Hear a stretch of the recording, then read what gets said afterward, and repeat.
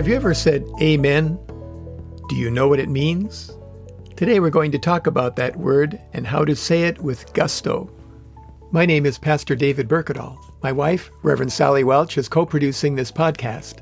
Sally is a United Church of Christ / Christian Church Disciples of Christ ordained minister, focusing on ecumenical and interfaith ministry. I served Lutheran Christian congregations in Compton, California and in San Dimas, California for over 40 years. Today, maintaining our yard is my gym, and I'm active as a volunteer in the leadership of the 110 Evangelical Lutheran Church in America congregations in our area. Check out our first Living Water Radio podcast, number 0, Welcome and Introduction, for more information about us and this podcast.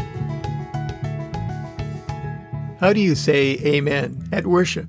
It may have a lot to do with what worship means. I grew up in a liturgical church, that is, a church whose worship service is structured in the same way that the synagogue services in which Jesus took part all his life were structured: gathering, word, sending. Only Christians added one element, meal, also known as communion, Holy Communion, the Eucharist, the sacrament of the altar, the sacrament of the table, the Great Thanksgiving, etc. Structure is one of the strengths of a liturgical worship service. You know what's coming, so you can fully worship. There's a rhythm to the seasons of the church year: the Advent, Christmas, Epiphany, Lent, Holy Week, and Easter, the Easter season, Pentecost, and the months that follow, and a few odd ones thrown in here and there. The lectionary, or 3-year cycle of prescribed readings, expose one to a lot of different passages from the Bible. The feeding of the senses, the standing, the sitting, as full-bodied expressions of worship, and so on. Structure is also one of the weaknesses of a liturgical worship service. You know what's coming, so you can put your mind on autopilot, like driving on the freeway and suddenly realizing you're 20 minutes from your most recent conscious thought. It assumes a fair degree of literacy, or at least the ability to hear and memorize. It requires some training and time to understand. And you might be embarrassed to find yourself to be the last person standing or sitting. But Lutheranism, my denomination of Christianity, is something of a historical hybrid. I saw a meme a few months ago that said, if your Baptist friends think you are a Catholic and your Catholic friends think you are a Baptist, you might be a Lutheran. One thing we can all agree on, though, is that we all say amen. We may say it differently in different places, but I think that we are all united in a generally tepid understanding of what it means. Martin Luther wrote his Small Catechism, a little pamphlet to help parents teach their children the basics of the Christian faith, adults to learn the basics or brush up, and clergy to have a central core from which to teach. He wrote a large catechism to provide more material on each subject, like the Ten Commandments, the Lord's Prayer, the Apostles' Creed, Holy Baptism, Holy Communion, and so on. But he read from the Small Catechism, something he himself had written, every day. You can buy them online in paper form, and you can download a digital version for free. You'll find it in Google Play or your App Store. I use the one with the dark brown or purple logo with a leafy vine on it. The format is simple. Each subject is broken down into small parts, and each part is followed by questions and answers. At the end of the Lord's Prayer, for example, he follows the prayer's conclusion, "For thine is the kingdom and the power and the glory forever and ever, Amen," with this explanation: what is this, or what does this mean? That I should be certain that such petitions are acceptable to and heard by our Father in heaven, for God himself commanded us to pray like this, and has promised to hear us. Amen, amen means yes, yes, it's going to come about just like this. Amen is a Bible word like hallelujah. It's universal. Almost every language in the world says them and even spells them in an almost identical or at least recognizable way. If you ever feel insecure about your linguistic abilities, remember that you know at least 2 words in nearly every language, amen and hallelujah. Amen is an affirmation, not a punctuation mark. It's a way of saying, yes, that's true. The more exuberant forms of worship are often filled with amens and hallelujah, even in some liturgical worship services, though I have to say, and I apologize if I am offending anybody, that it loses its meaning when it is forced, and particularly when white people do it to look cool. But even though it seems more like an exclamation point than a period, it can still be used as a new punctuation mark, particularly when they become rote, something you say but don't really believe. How can we know when something we hear is worthy of a full-throated amen? Well, it's kind of like when a Supreme Court justice was asked to define pornography. He said, "I can't define it, but I know it when I see it." I think we are safe to say that it is appropriate with anything in Scripture properly understood, certainly, anything that seems like an unexpected or timely truth, anything that comes suddenly like an insight or a conviction or an epiphany that is contrary to what we thought we had believed, and anything at all that breaks through as an inspiration of the Holy Spirit. The concluding words of the last book of the Bible contain this double affirmation of the eternal now. The one who testifies to these things says, "Surely I am coming soon. Amen. Come, Lord Jesus. The grace of the Lord Jesus be with all the saints. Amen." It's in Revelation 22, verses 20 and 21. The words saints in the Bible refers to the faithful baptized, to you and to me. Amen is an affirmation of truth. Do you think that what you believe is true and that, by extension, other beliefs are false? Or do you believe that everybody else's religious beliefs, as well as the beliefs of those with no religious beliefs at all, are just as true as your own? That is the hallmark of a good person today, isn't it? The one to which we are all pointed, that there is no absolute truth, just your truth and my truth, and therefore tolerance, the chief value of our secular culture, our empire? Is it possible to say amen and not be countercultural? Why do you believe what you believe? Do you remember the 1988 movie The Big Lebowski? Not terribly well received at the time, but now a cult favorite. It gave the world the Jeff Bridges character, Jeff the Dude Lebowski, whose retort, "Yeah, well, that's just like your opinion, man," is another way to recite the creed of our age. The thing is that truth is truth. When I say I believe something, I mean that I say that it's true.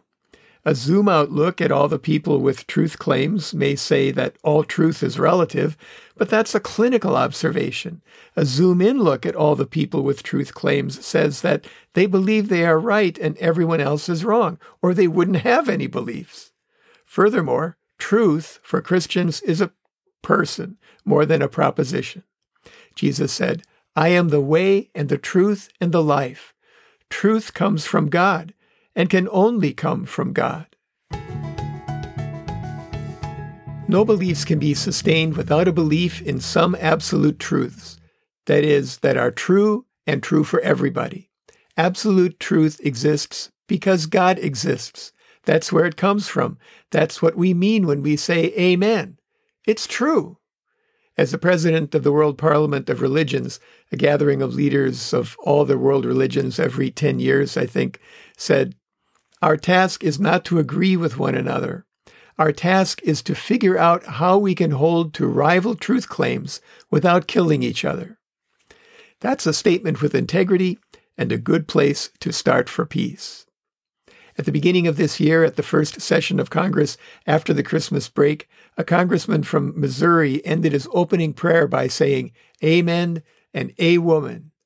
He was serious. You can't make this stuff up. There's an old joke that goes, "Why do we say amen and not a woman?" Because it is said at the end of a hymn, not a her. That's the same abuse of language.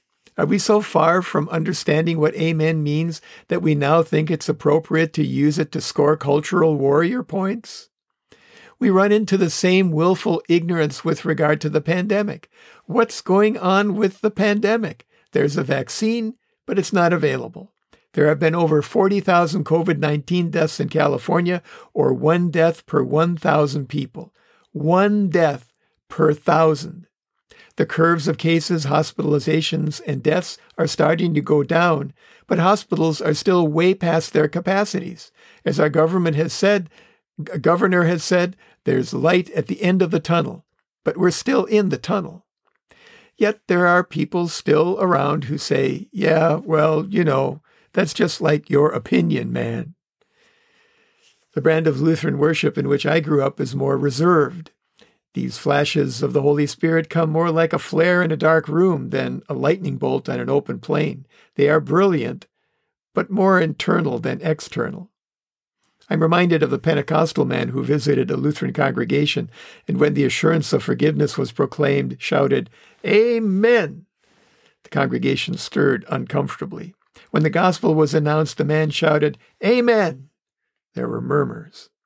When the pastor said something exciting and profound, the man stood up and shouted, "Amen!"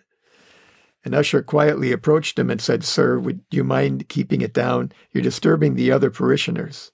"But I've got the Holy Spirit," he said. "Well, you didn't get it here," the usher replied. A Pentecostal Christian comes to a Lutheran church and wonders if they have the Holy Spirit.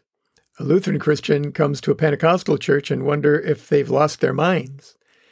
It's the same Holy Spirit, but with different expressions, including the way we say amen. What matters is how we say it, not the volume, but the meaning. Whether in liturgical or non-liturgical worship, our participation and responses can just as easily become something we just do, rather than something we really mean. What matters is our engagement in worship, our focus, our reason for being there, our heart. Yes, that's true. Yes, that's God. Yes, it's going to come about just like that. Yes. This is our worship, our affirmation of what God has done and is doing to give us new life through a living relationship of faith with the one true living God. At the end of his conversation with the Samaritan woman at the well, the same one in which Jesus answered her, "If you knew the gift of God and who it is that is saying to you, 'Give me a drink,' you would have asked him and he would have given you living water." Jesus says to her in John 4, beginning at the 31st verse, Jesus said to her, "Woman, believe me, the hour is coming when you will worship the Father neither on this mountain nor in Jerusalem. You worship what you do not know. We worship what we know, for salvation is from the Jews. But the hour is coming and is now here when the true worshipers will worship the Father in spirit and truth, for the Father seeks such as these to worship him. God is spirit, and those who worship him must worship in spirit and truth." Can I get an amen? Today, let's remember to pray for those who are financially struggling, for the most vulnerable among us, and for those who feel insecurities of any kind. And let's remember to pray the Lord's Prayer today, the one that Jesus taught us. If you don't know what that is, contact us at the Revs David and Sally at gmail.com or send us a tweet to @DavidBurkadal and we'll send it to you. Send your prayer requests to the same addresses and we'll include them next time. Send your comments there as well. As always, we encourage you to stay hydrated. Open your heart to receive the living water from the source, God's self, the living presence of the one true living God, the God who gave himself on the cross so that all who believe and are baptized might be restored to the living relationship with God for which we were created. Remember your church. Identify one if you don't already have one. Ask a friend about it or a family member. Google it. Contact the pastor. When you have a church, go to or tune in to the worship services they have currently available and support the church financially so that it will be there when we come back to fully physically present worship together. Support your pastor and church leaders. Pray for them and help them in any way that you can. If you or a loved one are having thoughts of suicide or are struggling with mental health issues, call somebody. Google a local or national hotline. Reach out. You are not alone. Wear a mask when you're outside your home, practice social distancing, wash or sanitize your hands regularly. Stay home unless you are providing essential services or need them. Avoid crowds and be outside if you have to be in a crowd. Be kind to everyone you come into contact with, especially those who are sacrificing their security to provide for yours. Thank you for listening to Living Water Radio. We are here for Christians and for the people of the Los Angeles metropolitan area who are looking for a sense of Christian community, a source of hope, and a way to thrive together during this global pandemic. We hope you'll tune in next time and invite your friends to do the same. Meanwhile, Sally and I encourage you to open your hearts to receive living water, the presence of the Holy Spirit, and stay hydrated.